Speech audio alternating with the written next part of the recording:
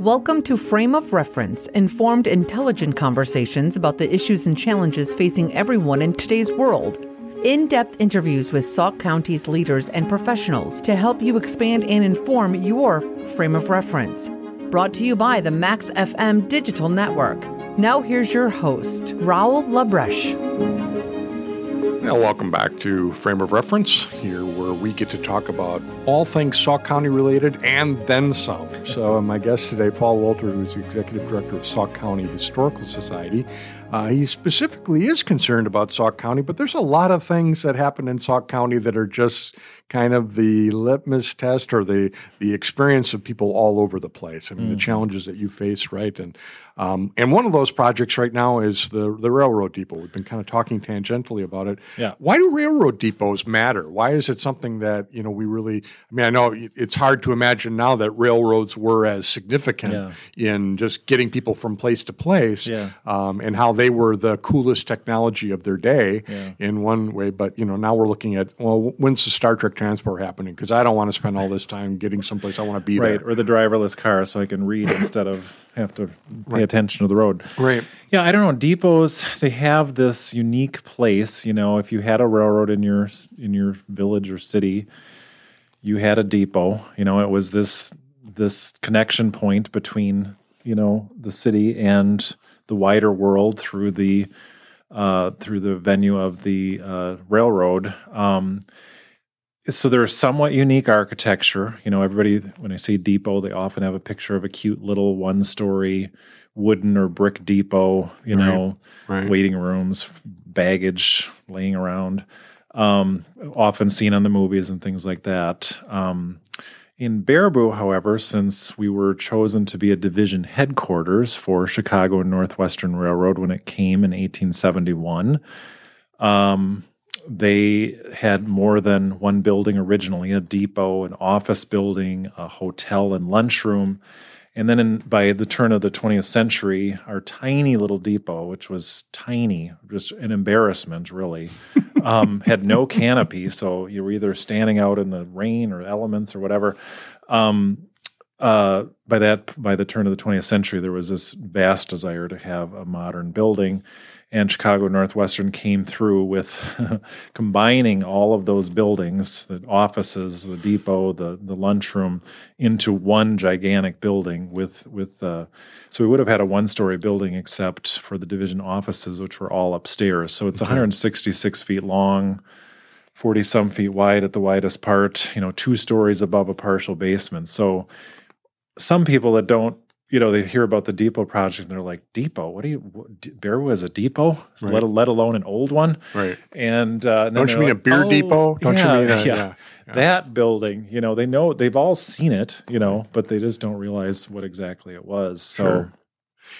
Well, we have I think even as a country, we have a different idea of trains. I mean, you think of Europe, and there'd be no problem whatsoever selling this in Europe. I mean, people would be probably falling over each other to donate money to restoring, because they have so many historic depots that are significant in so many ways. And many of them are still in use. Yeah.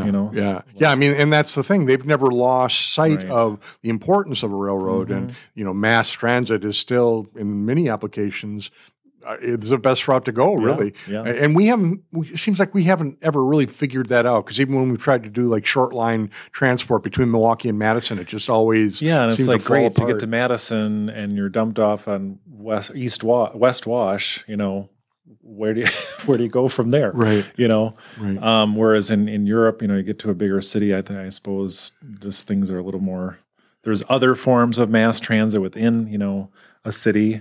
To get to the next point, Well, they used to do that with Milwaukee. Greyhound would drop off at the station, the railroad station, Amtrak.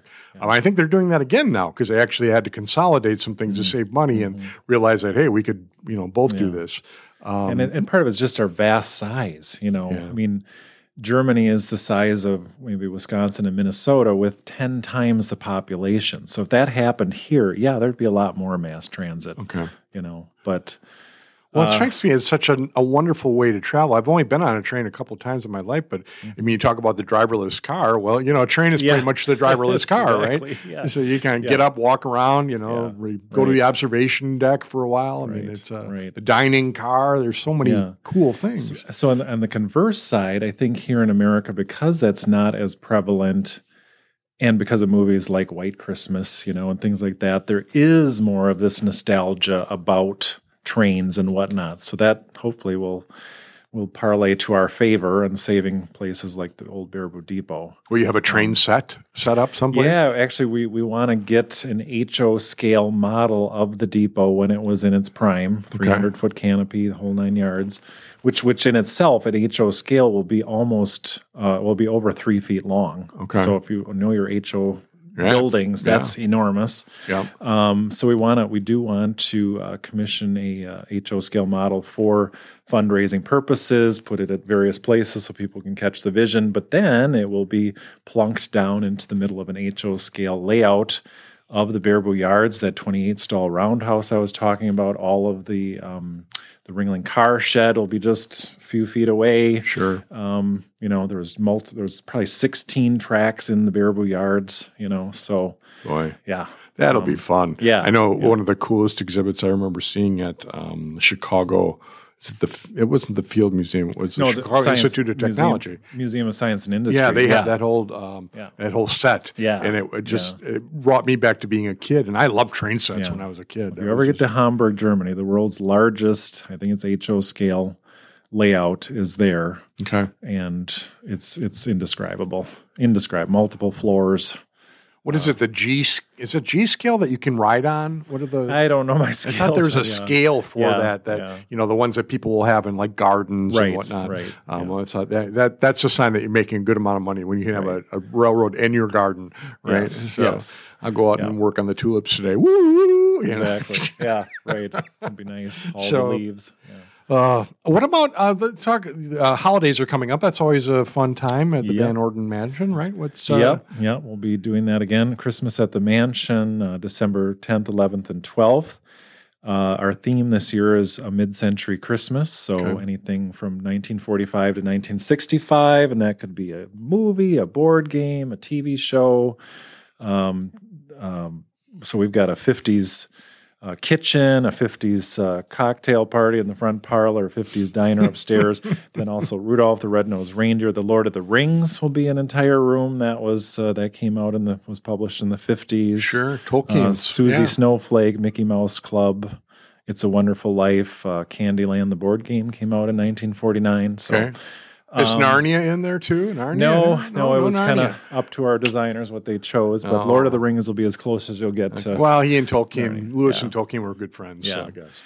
So two options. One, 10th and 12th will be self-guided small group tours by reservation, kind of like last year. So if you're more comfortable in a smaller setting, you can enjoy it's nice to be there without a crowd sometimes. Sure. You can take your own pace, and those are from 2 to 6. And then December 11th, though, we are bringing back the Jingle Bells Open House this year from 12 to 7, trying to provide live music for both experiences. There'll be bagged holiday treats to take home, so easing our way back into normalcy. But I can find out everything, as always, at our website, saukcountyhistory.org.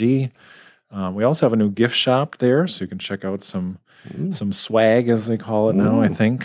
Some interesting one-of-a-kind items. If you've got that person you never know what to get for them, you can get them a cup or a hat or some other items. So now, COVID has been hard, I think, on artists and organizations like your own. I mean, so much of the activities that you would do or the things that fundraising events or whatnot were people-oriented. I mean, you had to bring people in the door, our tour of homes. Who wants 400 people in their house? right.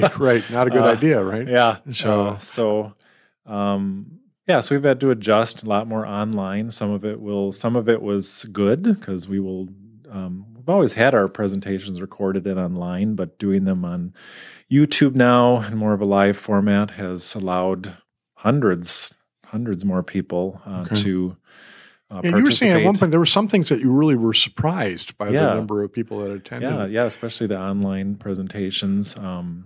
So we'll be doing them eventually both in person and online. Okay. Look for that next year. But I would say some things have been good, some things have been hard, but sure.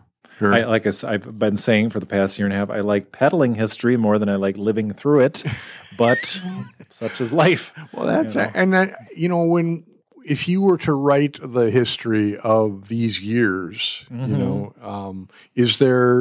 what do you think will be the important history lessons that we learn, the things that will help to keep us from not repeating this again? Well, and you'd like to think so, but I can look back in the 1918 papers during the so-called Spanish flu pandemic, and you see some of the same things, anti-masking leagues and things like that. Of course, they didn't know about vaccinations back then, or that would have been added on top of it too. But it's kind of ironic to look back at pictures and whatnot and see the same kind of things. Well, the commerce issues, I was astounded. What is it, Philadelphia, where they were scheduled to have a huge war bond and parade and activities. They went through with this parade, and they had this huge spike in cases and deaths. Well, and there was the side that was saying we have to cancel, and then there were all the other people saying we can't possibly cancel this. It will be the death of our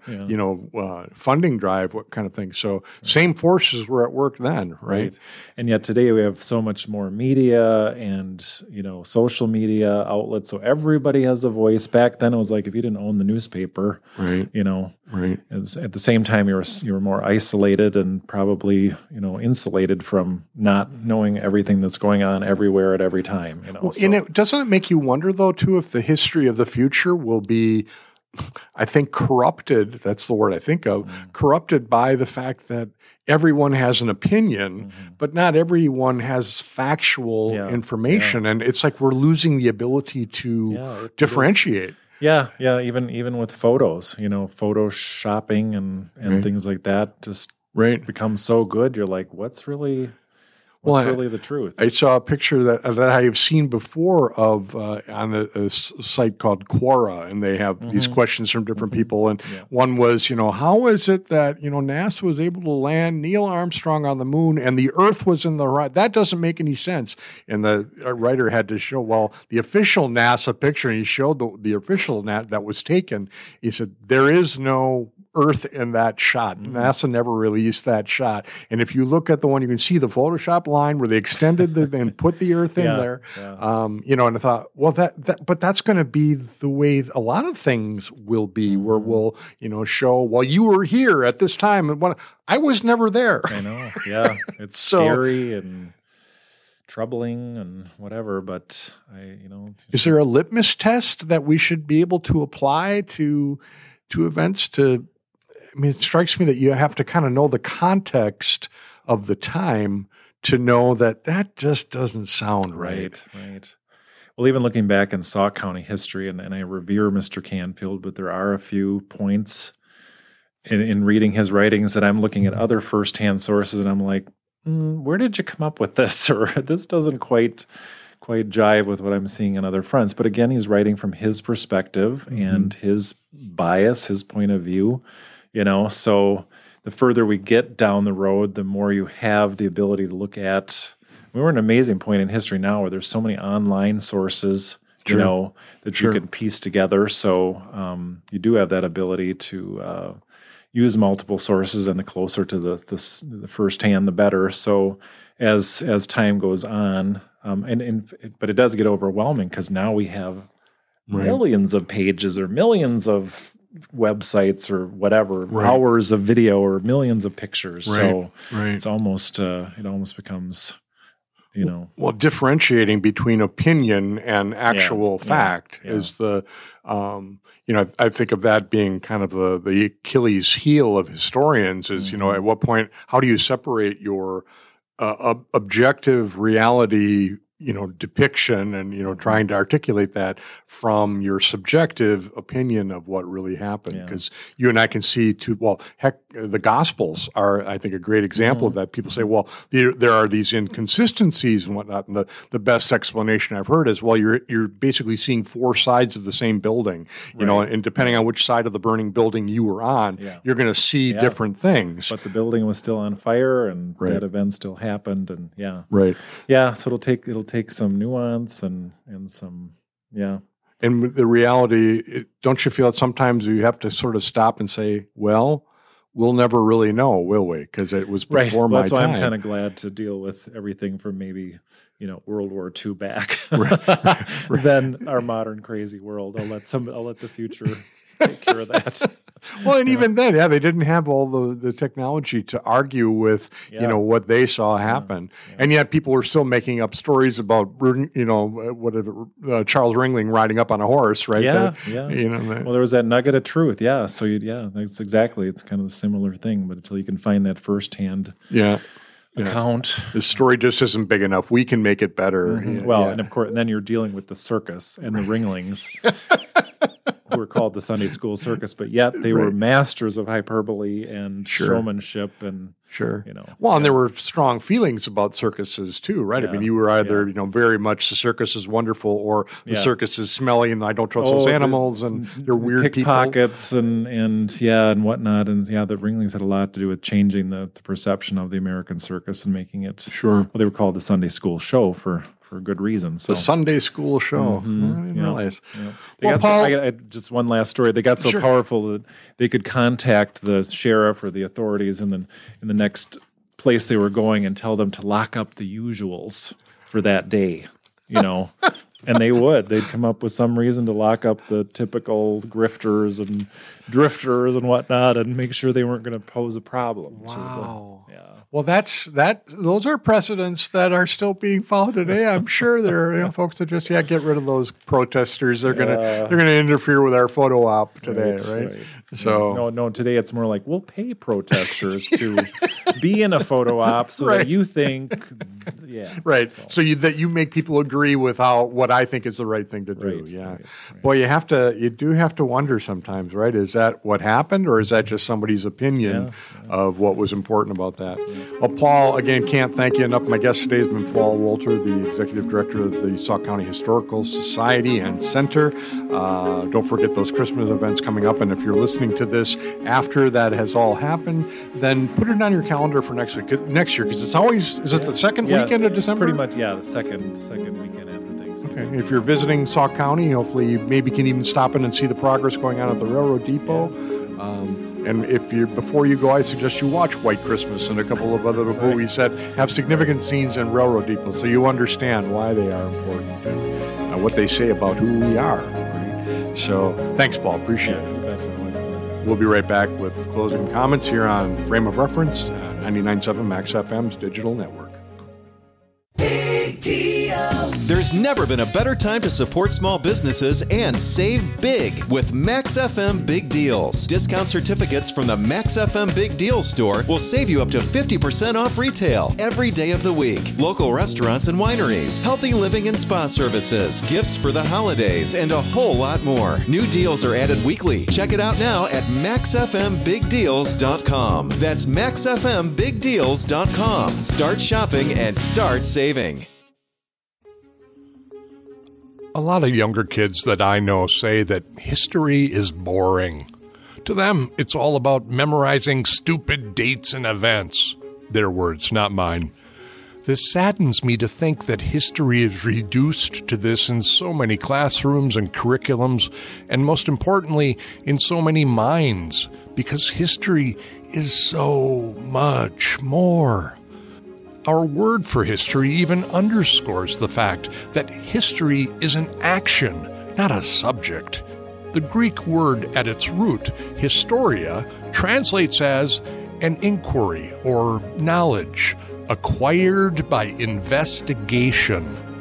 So, if taught with these ideas in mind, students of history are shown how to be investigators. People that turn over rocks, look behind fences, see between the lines, and figure out the true story of just what did happen back then in that place with those people and why. Fill in the blanks in any story with actual facts, and you've got the makings of a rich tapestry that is nothing more or less than the story of us. So, whether it's train stations or Christmas traditions, world events or community gatherings, there's a story there waiting to be told. And maybe, just maybe, it will change the frame of reference through which you view the past. Happy hunting, and thanks for joining us.